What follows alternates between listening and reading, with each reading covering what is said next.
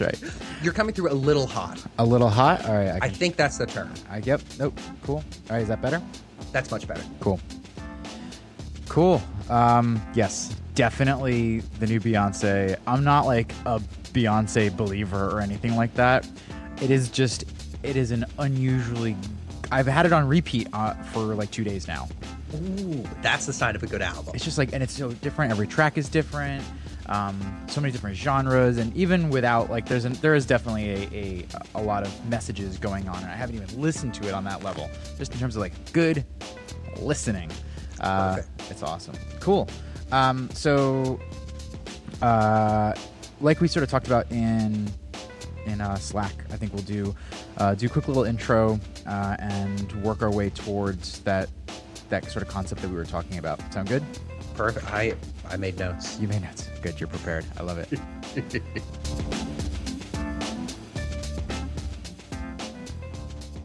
I'm super, super excited to be joined by my friend Kai Davis today. Kai, how you doing? Doing incredibly well. So excited to be here. Thanks so much for having me on. You are probably the most cheerful person in my life.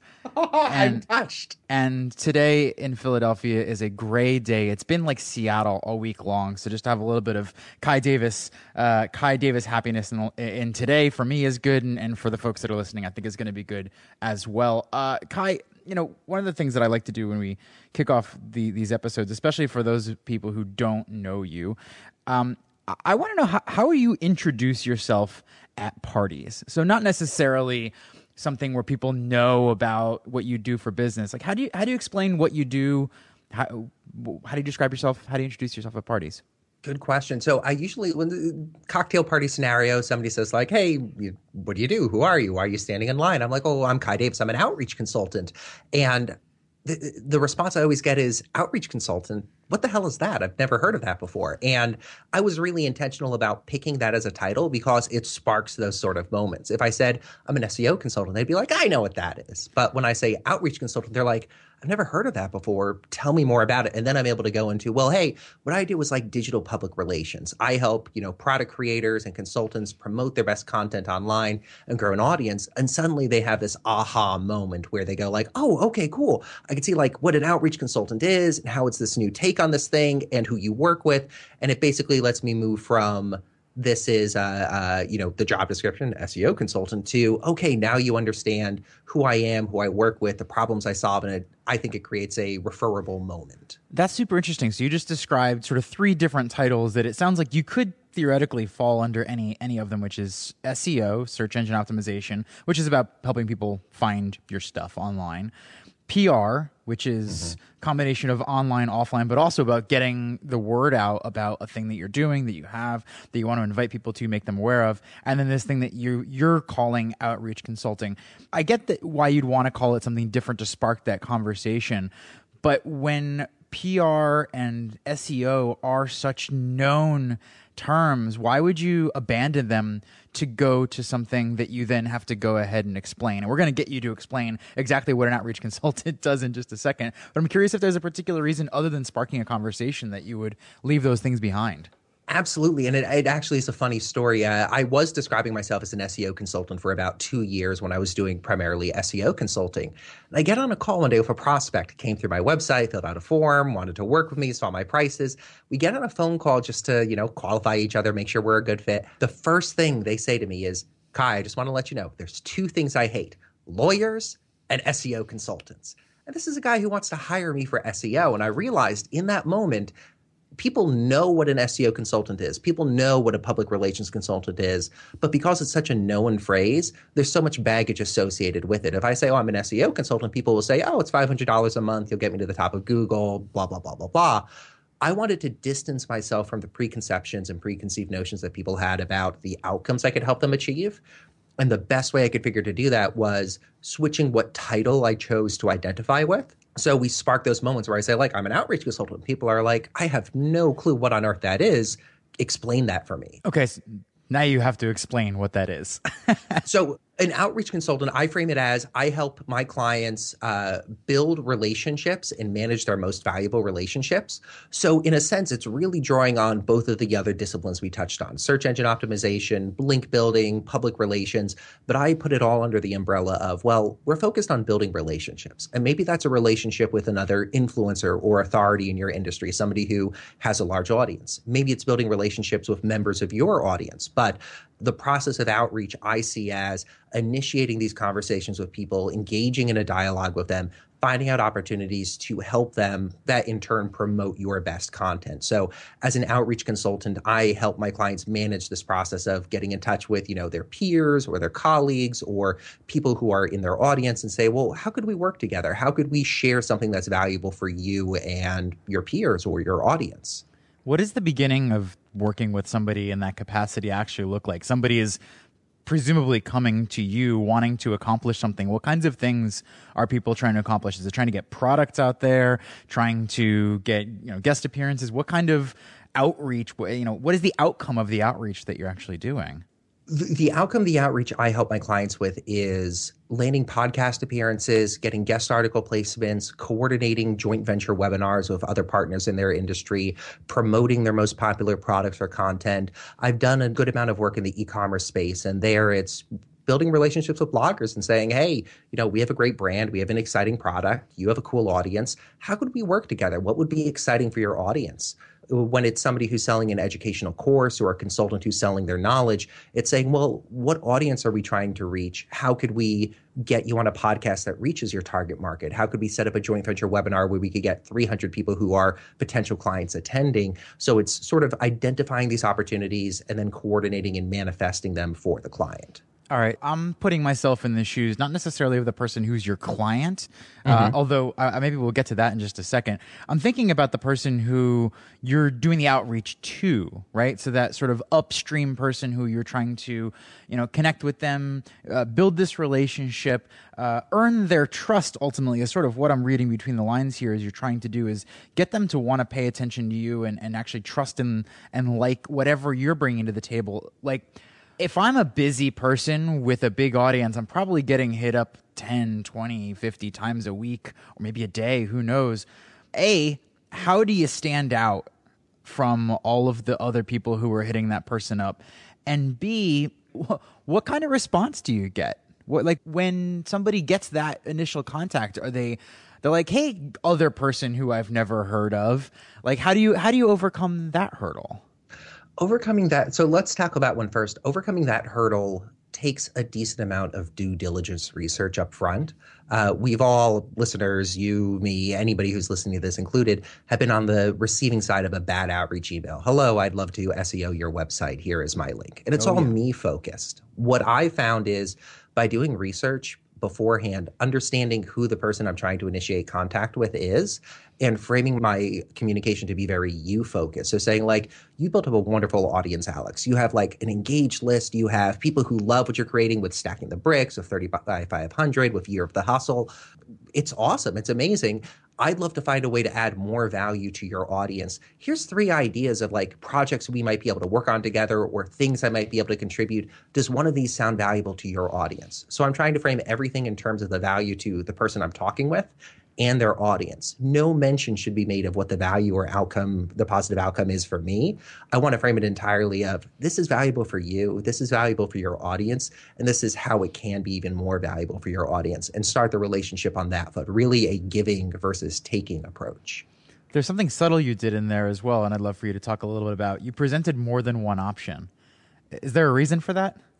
I'm a big fan in outreach and communication of presenting a choice of yeses. It's a concept that I took from the consulting space. When you send a client a proposal, you don't want it to just be like, option A, you could work with me, since that just presents a binary choice of work with them or not.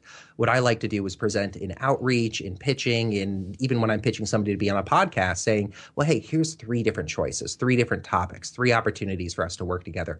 Which one of these sounds great? So now it's a choice of A, B, or C, or some hodgepodge mixture of them, instead of work with Kai, don't work with Kai. And I found by switching my outreach to focus on a choice of yeses, it's really improved the response rate, because people now say like, well, hey, none of these are quite the right fit, but I like this part of A and this part of C. Can we put them together and make something new? And I'm like, yeah, that sounds amazing. Let's do that.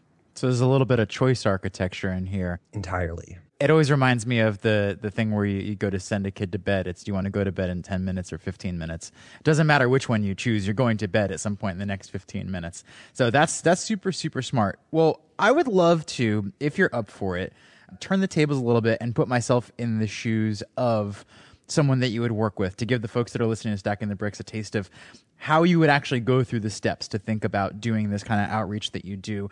And for the example, Amy and I just launched, you mentioned this in a moment before, the Year of Hustle. So yearofhustle.com is this cheat sheet, sort of a roadmap for going from I've never shipped a product that I charge money for in my life to the very first brick stacked in your business. And the feedback on this since we launched it yesterday afternoon has been amazing. Really, really amazing. But there's one thing that we're not entirely sure how we're going to approach, and that's how do we get this in front of people that aren't already in our sphere. So if I were to come to you and we were to go through our own due diligence dialogue, and I would say, Kai, I really like your approach and style, this approach of building trust and relationships first, actually earning the opportunity to be in front of somebody else's audience. You take a look at Year of Hustle, and where would we go from here? I think the first question we'd start with is saying, and like I love the idea of engaging in this dialogue for the listeners. I think the first question we start with is, well, let's talk about the problem that Year of Hustle as a product solves. So how would you answer that question? So a lot of folks, I think, look at starting a business, whether that is to replace their entire income or have some extra income on the side, or really anywhere in between. They look at it as sort of an all or nothing type game. It's a big win or nothing at all. And I think most people just psych themselves out, and they never look at the small achievable step that could be right in front of them. So that's the problem that we're trying to solve, is to show people what that first step might actually be. And Amy was able to break down not just the first step, but the first 12 weeks, or you could do it months if you wanted to. The timeline is not strictly defined, but we wanted to give sort of a step-by-step, here's how to reverse engineer the goal. And in this case, we took the goal of $10,000 because it is a non-trivial amount of money, but it is also a completely achievable amount of money for anyone who has creative skills. If you've ever sold a consulting contract, if you've ever gotten a job in a creative field, you have the skills to earn $10,000 creating and selling something in that way. So we wanted to give people the roadmap, basically, I think, to do two things. One is to get over the psyching out part. Like, people really psychologically freak out because they never break it into smaller steps. And then once we've got them thinking that way, actually give them step by step, this is what you do, this is what you need, and here's how to get it type instructions. Even if it's just to get their heads in the frame of mind of, wow, this previously unachievably large goal suddenly has a clear next step, first several next steps actually, and I can actually do this. Perfect. The way I typically approach it with clients is similar to the 30 by 500 methodology of, we start with a target market. We understand the pains that they're experiencing. We create a solution that solves those pains, and then we present that to the target market, and they're like, wow, this solves the issue I've had. And so we've essentially already done that you've essentially already done that with Year of Hustle. You understand who this is for. You understand the issue they're facing. You've created this product to help them overcome that issue. And now we're saying, well, how do we go one step further and reach new audiences with this? It's one thing to promote it to our friends and our immediate colleagues. It's another to reach a whole new sphere of people. That's right. What I would recommend is a couple different approaches. We could first look at immediately similar audiences and say, well, who else is helping people solve this problem, and how could we cooperatively work with them? How could we add more value to it? One thing I've run into as a challenge with content promotion is, if, let's say, I create a guest article or a cheat sheet or a worksheet, well, I could promote it to one person, but as soon as I go to that second person and say, hey, I got this cheat sheet, they're like, well, I already saw it over on Bob's site. What's unique and new about this? So finding opportunities to add something new, unique, and valuable. Maybe it's something co-branded. Maybe it's doing a webinar or a podcast episode with the Year of Hustle as a content upgrade. So for each person's audience, it's not just, hey, it's the thing you saw last time, but, oh, hey, there's this exciting and new and unique thing for my audience. Now we're able to take it to that next step and provide something of value, the Year of Hustle cheat sheet. Another opportunity that comes to mind is looking for people who've built up large audiences, but there's a subset of that audience that would be an ideal candidate who have this problem that Year of Hustle solves for them. So I think of our mutual friend, Brennan Dunn. He has a large audience of freelancers. A subset of those freelancers are saying, gee, I love freelancing, but I want to launch a product, or I want to do what Brennan has done and elevate myself out of consulting. Well, it might not be that his entire audience is a good fit for this product, but a smaller subset of the audience is. So working with an influencer in that way and saying, well, what part of your audience would be looking for information like this? How could we work together to promote this, create an interesting event around it, a webinar, a podcast episode, something else, and expose it just to those smaller segment of the best buyers in your audience for this product? So in the case of Brennan, which I think, again, is a great example, and it's an easy win for us because obviously Brennan's a friend and a former student for that matter. I agree that there's Brennan has students running the full spectrum, and he has products that sort of align to that, where there's here's how to get into freelancing, here's how to level up in freelancing. And then there's an upper band of people that have sort of gone through all of Brennan's steps and say, okay, I've gotten good at this. What's my next move? Let's say we weren't friends with Brennan. How would you recommend that we would approach Brennan? Because right now it's as easy as sending a message on Slack and saying, hey, let's do something together. But if we were to approach someone like Brennan, if there was no pre-existing relationship, and maybe even no awareness of each other, how would you help us cold approach Brennan and his audience, knowing what you know about him and knowing what you know about us? Step one is to immediately provide value to the person you're trying to build that relationship with. So it's doing it unsolicited, and it's doing it out of generosity, even if nothing may come of it. So it might be realizing, oh, Brennan's just, released a new version of Double Your Freelancing Rate, his one of his main products. Writing up a review of it and emailing Brennan and just being like, hey, Brennan, I took Double Your Freelancing Rate before. I love it. I saw you have a new version of it. I haven't taken the new version yet, but I wanted to help promote it. So I wrote up this 2,000-word review of my experience with your product, with your program, and I shared it out there. Just wanted to let you know. And so suddenly we're able to initiate contact with somebody. We're not asking anything of them, but we're saying, hey, I did this thing and I just wanted to let you know about it. And that's the seed that starts that relationship. So finding opportunities like that. Maybe it's tweeting out one of their relevant articles, writing a review of a relevant course, sharing a relevant blog post, but taking efforts to build a relationship where it's focused on giving. I'm giving access. Well, and the thing I love about the example you just gave, actually both of them, is they're essentially like thank you notes, but in a larger capacity and in public for that matter. So me saying thank you to someone and that being potentially visible is something that they're going to be able to share. That's a really, really great strategy. There's a wonderful book. I always blank on the name. Robert Cialdini wrote it, Influence and the Psychology of Persuasion. And he goes through the 7 laws that are almost hardwired into the human brain that influence how we react to different stimuli. It's almost like a click-whir response. We're presented with something and our brain just responds in a specific way. And one of the laws is the law of reciprocity. So when we give something to somebody, they're more likely to respond to a request from us down the line for access or for a favor or for something else. So in the examples we just illustrated, by writing a review, sharing the content, writing these thank you notes in public, we're taking advantage of this law in a sense. We're putting something out there. And so we do 1, 2, maybe 3 of these types of things. Then we're able to reach out to Brennan and say, hey, Brennan, I've been sharing these things. I just wanted to check in. Have you seen some visitors come across from them? I want to make sure that they're helping you. Oh, yeah, they've been great. I saw some subscribers come through. That's wonderful. Hey, by the way, I'm curious. Are some members of your audience interested in building products? Yeah, I have some freelancers in my audience who are looking to build products. I put together a cheat sheet that helps people get over that hump of building their first product and making that first $10,000. Is it okay if I send you a copy of it to review just to check out and make sure it would work for your audience? This gives them a choice of a yes or no there. Instead of just saying like, hey, here's the PDF, go check it out. We're asking for permission. It's almost an escalation of yeses. So we're saying, hey, I'd love to share this with you. Is that okay? Yeah, sure. They're already mentally priming themselves to expect and to want what we're going to share with them. We share the Year of Hustle cheat sheet with Brennan. He has an opportunity to read it and be like, oh, this is really cool. And now we've built up a decent amount of goodwill. We've shared content. We've written these thank you notes in public. We've built up a relationship. Now we're able to make our first ask. Can we share this with your audience? Would you send out a tweet? Can we co-write a guest post together for your site? And so we've leveled up our engagement, our relationship to the point where it makes sense to make this ask and it's not coming out of nowhere. So there was a really subtle step about asking permission. And I think that's one that people so consistently forget.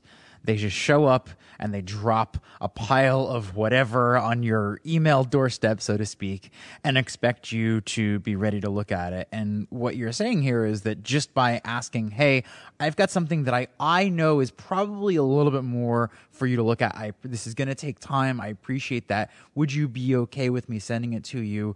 Just gives them the opportunity to say yes. Or maybe, if somebody says no, what happens then? If somebody says no, well, we're able to say, oh, okay, great, and back away and come back a couple weeks later or a month later.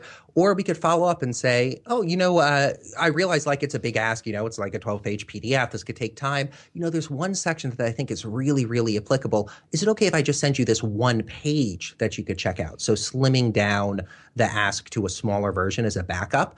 A no doesn't necessarily, in this context, doesn't necessarily mean, hey, we can't work together in any way. It might be a soft no where they're like hemming and hawing and maybe, I don't know, it'll take time. I'm busy. I'm going to a conference. And you're able to follow up with, well, hey, how about this smaller ask? How about, we hop on a 5-minute call or I record a 5-minute audio thing talking about it and you take a listen to it, finding another way to expose them to that content and see if there's an opportunity to build that relationship. Jumping back one thread to asking permission, I recently worked with a client where one of our goals was to get a testimonial for his book from Seth Godin. And we were like, hey, if we could get this, it would be wonderful. We'd love to have this testimonial. And so I used a process very similar to what we're discussing here, reaching out, engaging, getting a referral. So I came from a place of trust. And then emailing Seth and saying, well, hey, one of my colleagues has a book. We think it fits in. It's about leadership and management. We think it fits in with what you're working on. Is it okay if I send you one chapter that I think is especially relevant because of this recent blog post you wrote? And you take a look and let me know if this is something you'd like to give a testimonial for. And because I slimmed it down from, can I send you this 300-page book, to, can I send you one chapter that I know is going to be valuable because I saw this recent post, it made it a much easier yes. It's a smaller ask. I was able to demonstrate that relevancy and get that yes, send that excerpt across and get that testimonial for the client. But I think shrinking down the ask and making sure we're almost priming, saying like, hey, is it okay if I send this to you first, really makes it easier to build that relationship. So can we recap the steps that you would take up until this point, from cold outreach? I would even say from identifying someone like Brennan all the way through current. Well, recap the steps for me. Absolutely. Start out, we'd identify them. We'd qualify them, look at their site, look at their recent content, make sure they're a good fit. We might take a look at Brennan's site and see like, oh, wow, he has a category about creating products. This seems like a really good fit. Try to build reciprocity, try to build goodwill. So we'd write like you said, a public thank you note, a review, share his articles, find some way to give before we ask and present that goodwill. Then we'd start an outreach process to Brennan saying, well, hey, we wrote this blog post, we did this thing, wanted to make sure that it was relevant to you. And then and only then, after we've sort of primed the pump with an outpouring of goodwill, an outpouring of generosity, providing value before asking for anything, then we flip the switch and say, hey, I have something that might be relevant to your audience. You write about creating products. I have this thing that seems to align with that. Would it be okay if I shared it with you or shared an excerpt of it with you? That's awesome. So there's one more alternate timeline that I'd like to explore and get your take on. And I'm putting myself sort of in the shoes of, I know some of our students who look at the landscape of other people in their, in their audience, in their terrain, their peers, and they look at other people's products and say, there's already something else out there. Why would I create it? And essentially, I think in a very subtle way, are saying, I don't want to turn myself into competition with one of my peers. And I think that declaring yourself as competition is the thing that makes you the competition, and little more than that. But for the person who doesn't necessarily see that for themselves, how do you help someone get over the idea of reaching out to someone who maybe sells a similar product to them or something in the same category, where they might be looking at it and going, why would I reach out to my competitor? They're just going to laugh at me because I'm their competition. Why would we do something to help each other? How do you get over that? There's a couple different ways. One way is I'll share an example where I'll say, like, well, I can look at my bookshelf right now and see 12 different books on sales. And it's not that they're 12 unique books on sales. They're 12 different takes on, some core concepts when it comes to selling. The fact that these 11 exist doesn't mean that 12th should never have been written. It's the author's viewpoint, the author pouring the content through themselves and creating something.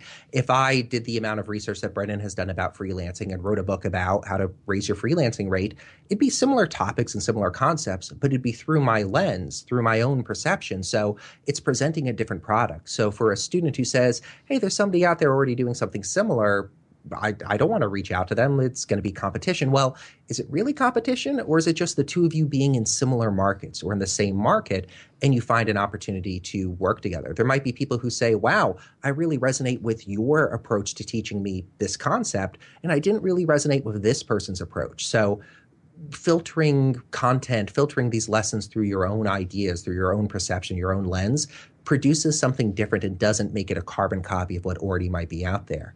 In terms of reaching out to somebody who's in that same space, I think the same concept applies. It's presenting it as, well, hey, we're both really experts on this topic. Let's say it's freelancing or raising your rate. Wouldn't it be valuable to our audiences if we got together and had a conversation about this topic? Like, 90% of it, I know 90% of it. There's going to be a 10% we both don't know that we could fill in for each other's audience. And there's going to be this amazing area of overlap where suddenly we're able to say, like, oh, you say A, I say B, I say C, and we could get really deep into it. So we could frame it as competition, but we could also frame it as cooperation. What happens when we get two really smart people who are in the same problem space or in the same market together in a room and have them talk with each other? They get really deep into an exciting area. The same thing happens when you think about outreach to somebody in the same space as you. What cool thing can come of this collaboration? It's not necessarily me stealing your audience. It's not a scarcity principle. It's more an abundance principle. Somebody could be on your email list and my email list, and we're both talking about co-working, and they're like, oh, wow, this is awesome. I'm getting twice the co-working. This is valuable to me. Cool. Very cool. So we've got sort of a roadmap for our roadmap, in terms of being able to share it with someone like Brennan. Are there any other sort of outlying or adjacent approaches that we haven't talked about yet that you might think that we should take with a new giveaway, a new tool, a new platform like this? I think one thing that's really useful is looking at both people who are directly related to your industry and also indirectly or orthogonally related to your industry. So one example would be, let's say, Brian Harris, who runs Video Fruit and just had a launch for his product, 10K subs, how to build a 10,000 person email list. Well, he's not directly in the build a product space. He's more how to build your email list. But once you have an email list, what do you want to do? Well, I want to sell something to these people. So by looking around and trying to identify people who might be generating an audience who end up in the problem space that you're solving, you're able to say, like, well, hey, it might not be a direct one-to-one like linkage between, oh, I have this thing and they have this problem, but we could see that at some point in this person's life cycle or this audience member's life cycle, they'll have a need for something like this. That becomes an opportunity to reach out to people. So for the example of the Year of Hustle cheat sheet, reaching out to authorities and influencers who have an audience focused on building a list or getting their site set up or building an audience or writing a book or, recording screencasts, all these sort of things that are tangentially related, but could feed into, well, hey, I have this content. How do I make a product? Those could be ancillary audiences that it makes sense to reach out to. And tactics there might be just Googling around and saying, like, well, hey, who's active in the how to make an email list space? Who's active in all of these different areas? I know Paul Jarvis, I think a mutual friend of ours, just recently released a product on Chimp Essentials, how to use MailChimp to build your email list. And he and Jason Zook have partnered together on many a list building and authority building product. Again, it's somebody who isn't directly related to the build a product space, but might make sense for a strategic partnership to say, well, we have this thing that your audience might need down the line. Can we work something out? Would this be valuable to your audience? And I always like framing it in terms of the value to the audience member, then the value to the person I'm reaching out to, and never really the value to myself. If I was in your position, I'd never pitch it to Brennan or Brian or anyone else as like, I want to grow my list and get more folks, in the trough for my launch coming up. Let's share this and build my list. I'd frame it as, hey, you've got a list of people who are engaged and active. Would they like to learn more about this topic? If so, here's a resource. Would this be valuable for them? So the assumption here, and I think is a good one for anyone you'd actually want to be reaching out to collaborate with, is that they have a built-in motivation to help their audience as much as possible. So the 1, 2, 3 list that you just gave, which is priority number 1, help their audience. Priority number 2, have them look good by being there to introduce you to their audience. And then 3 is whatever benefits that you might gain from that. That's the 1, 2, 3 punch. Entirely.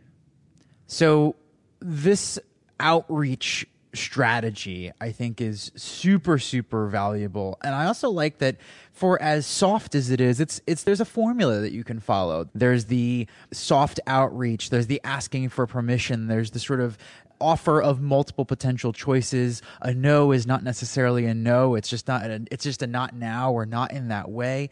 All of these elements can be put together into any number of combinations. So the last thing that I'm thinking about is follow through.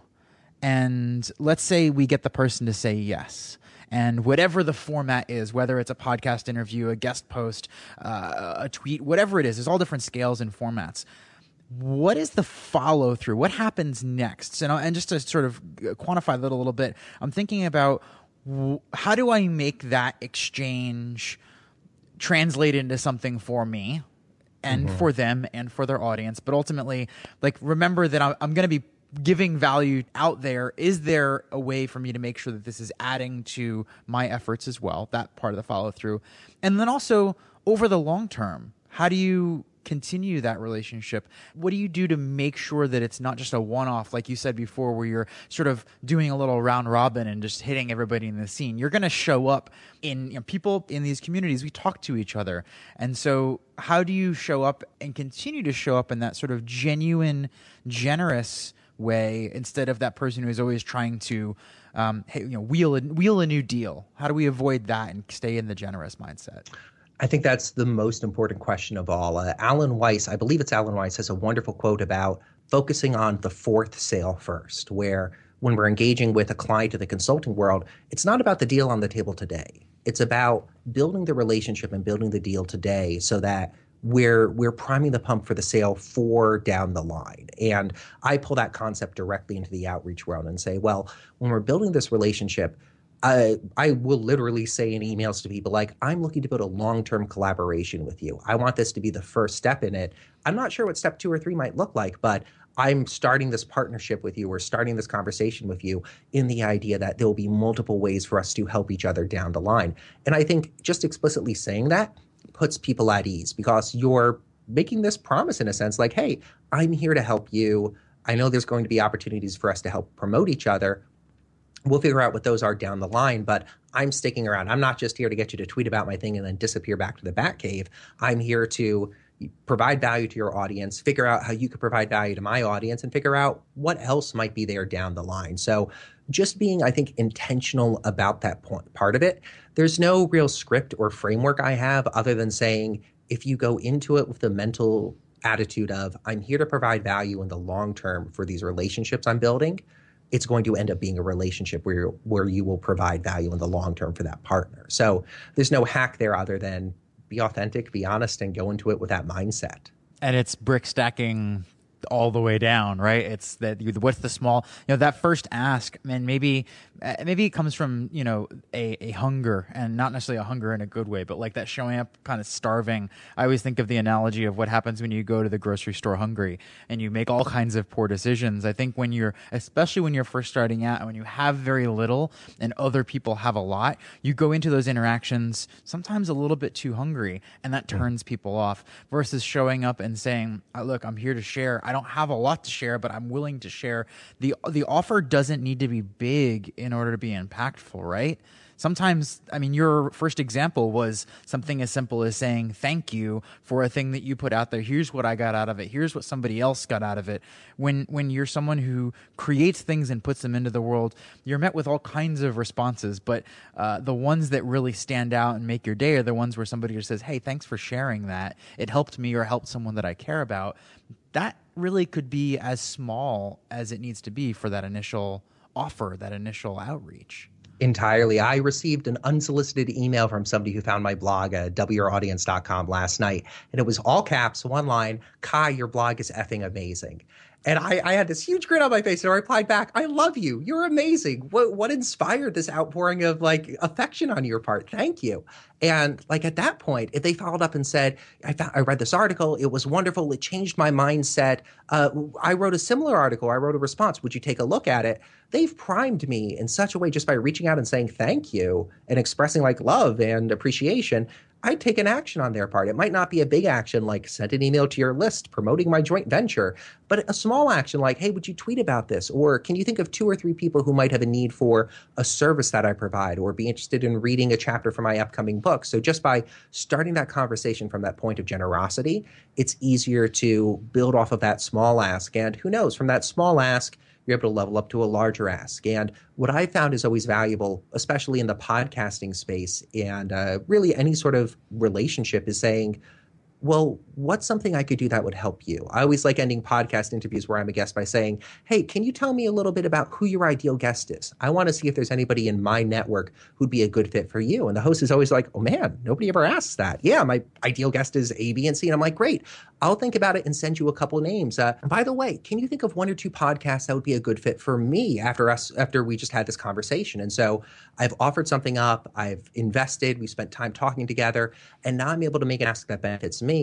But had I just come out at the end of that interview and said, can you think of 2 or 3 podcasts that'd be great for me, Alex? You'd be like, maybe I'll get back to you. When we frame it in terms of how could I help you? Who would be a good guest for you? Who in my Rolodex would you love to have on your show? And then, well, hey, can you think of a show that would be good for me? It feels like an equal trade. It doesn't feel like I'm asking to take. It feels like I'm giving and then asking for something, not in return, but of equal value. Super, super cool. I totally agree. I have one more question, and this one's sort of out of left field, so I hope you'll indulge me. I know that when we do the kind of work for clients and for partners and things like that, we don't always get to do all of the things that we want to do because of their own apprehensions and things like that. So I'm curious, in your own work, is there anything sort of experimental that you're doing or that you've tried that's worked really well in terms of doing outreach on behalf of yourself? Anything that you haven't necessarily been able to do with a client yet, but you would like to, they just aren't ready to buy in, or you just haven't had a chance to apply it yet? There's 2 things I really want to try. For clients and for myself, I want to start sending handwritten letters as a way to initiate the outreach process. And I have terrible handwriting. And thank gosh there are software as a service companies out there that do handwriting as a service for you. But I think that'd be an interesting way to break out of the, hey, I contacted you on Twitter, hey, I emailed you frame, and say like, well, hey, like you have a business address on your website. I'm going to send you a handwritten note and just say like, hey, Alex, thanks so much for putting out everything you do. Thanks so much for recording episodes of Stacking the Bricks. I really appreciate it. Thank you, Kai. And if a note like that showed up in my inbox, like my physical inbox outside of my house, I'd be like, oh my gosh, who is this person? Who wrote me? This is so wonderful. I want to thank them. And it just feels like it sort of breaks the expected frame of how we'd interact or how we thank somebody, that it shocks them into something new. I haven't had a chance to run that with a client yet, and I haven't done it myself yet, but it's an area that I think is really fruitful. How could we cross over from just digital outreach to interesting real world outreach? For clients who have a physical book, I'd love to start doing campaigns where it's like, hey, great, here's it was great talking with you or being on your podcast. Here's a copy of my book, and have a personal handwritten inscription on the front of it saying like, thank you so much, blah, blah, blah. And just figuring out ways to go above and beyond, deliver more value, deliver essentially a gift to somebody and say, thank you for honoring me with your time. That's awesome. I love it. Kai, this has been so much fun. Long overdue. We've been trying to do this for like a year. And the plot twist in all of this is I'm going to be seeing you in like less than a month, right? Well, we're going to be at Bacon Biz together, and I'm so excited. So that'll be awesome. Cool. Well, this is great. How do people that are listening to Stacking the Bricks find out about you and catch up with what you're doing? I'd say there's two great ways to do that. The first is I have a free course on outreach. If you go to freeoutreachcourse.com, you could get a 5 lesson series on the outreach principles we've talked about on this episode and I evangelize for people. The other great way to get in touch with me is to go to doubleyouraudience.com/AMA. I have a running Ask Me Anything page on my site where people could just ask me any questions about outreach or marketing or consulting or what goes on a taco. And in 24 to 48 hours, I'll respond and we could start having a conversation there. And I like having those conversations in public just to create a sort of public repository of knowledge. So what does go on a taco? What's your favorite taco? My favorite taco would probably be pulled pork with some guacamole, some lettuce. Anything could go on a taco. I'm a big fan of tacos. Patterson is doing tacos on day 2 of Bacon Biz, so I'm flying to Philly tomorrow. Cool. We need to taste test these tacos. Okay, we'll have, maybe you can come in a day early. Cool, Kai. This was great. Thank you so much for taking the time for sharing all of this, and I think you've given us some good ideas for sharing Year of Hustle as well. Thanks, man. Thanks so much for having me on, and thank you to the listeners for taking the time to listen to this episode. Awesome. Cheers, brother.